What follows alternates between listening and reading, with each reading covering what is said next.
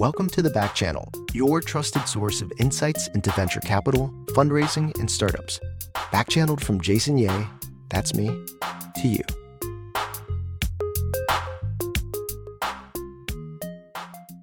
Hey guys, welcome to the Back Channel. Today I want to talk about a difficult topic, difficult in that people know that it's going to be a part of fundraising, but it doesn't feel good, and that topic is rejection.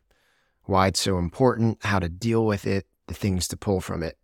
I think most founders know that rejection is going to be a big part of fundraising. You've heard the story of Airbnb getting rejected hundreds of times before getting someone to accept them. But I think when the rubber hits the road, founders who have never gone through the process of fundraising don't know what it's going to feel like, and thus don't really know how to protect against it and how to actually draw strength from it. So I'd like to start there as a topic to discuss today. So the reality of rejection is something that we should double underline. Of course, the famous stories of Airbnb and others getting rejected multiple times should be an illustration of how much rejection goes out there. But I think people can sometimes glaze over that and say like, oh, that's just a dramatization of what it's really like. It probably won't be so bad. But the reality is any fundraise that you've heard about, successful or otherwise, definitely had its own share of rejection when it came to pitching and trying to get to that initial yes.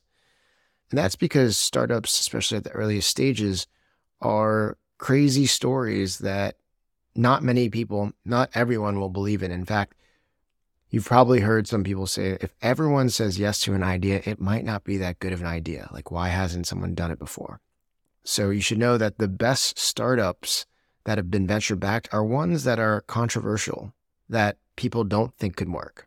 And it's those startups that create the biggest outcomes. And so if you're going after a big startup outcome, you're likely to be inviting a lot of rejection. So get ready for that.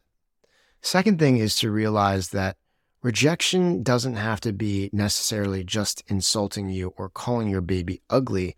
It can be the source of amazing feedback, because rejection that comes from the mouths of investors who have seen bunches of startups in your space before will hopefully come with some insight into how they think about your business, maybe some of the challenges that you're going to run into along the way. So think about getting rejection as an opportunity to get feedback on your way to finding the investors that really think like you and believe in you and will be great supporters in your journey to building a gigantic business. If you're a startup trying to sell into enterprises, I'm sure you've been dreading getting some sort of certification like SOC 2 or HIPAA. I know I did when I ran my last startup, and it cost us a lot of important deals. Well, you're in luck, because not only is there an awesome solution called Vanta that makes the process dead simple, but also funded listeners get $1,000 off their service just by going to vanta.com/funded. Check it out.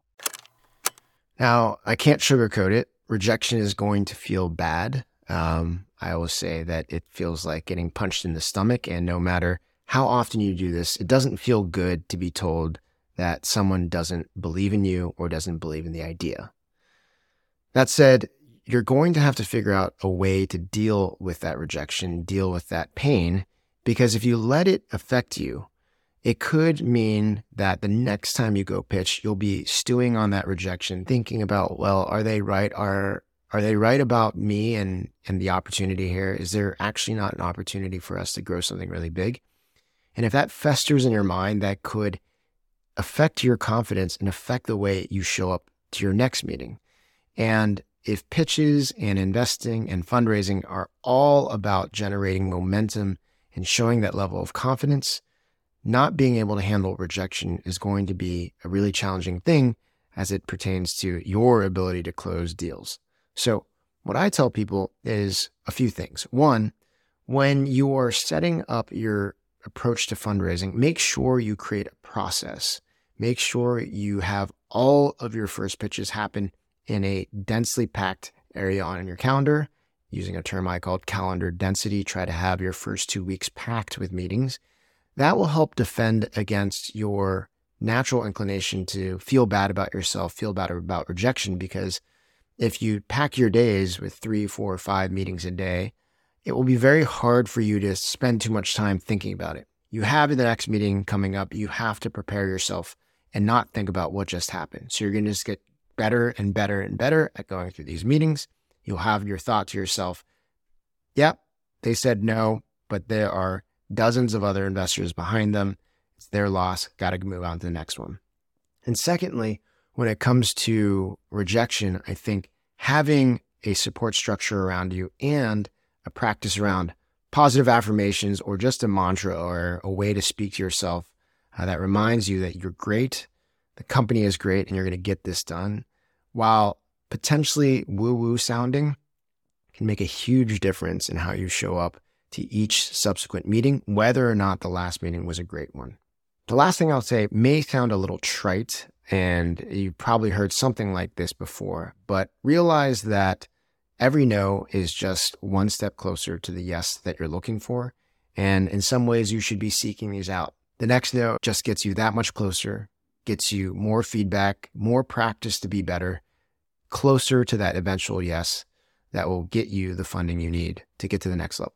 So that's my quick summary and back channel on rejection, why it's necessary, how you deal with it, and how you can really grow towards the eventual money that you need to close. So hopefully this was helpful. I'll see you guys next time on the back channel.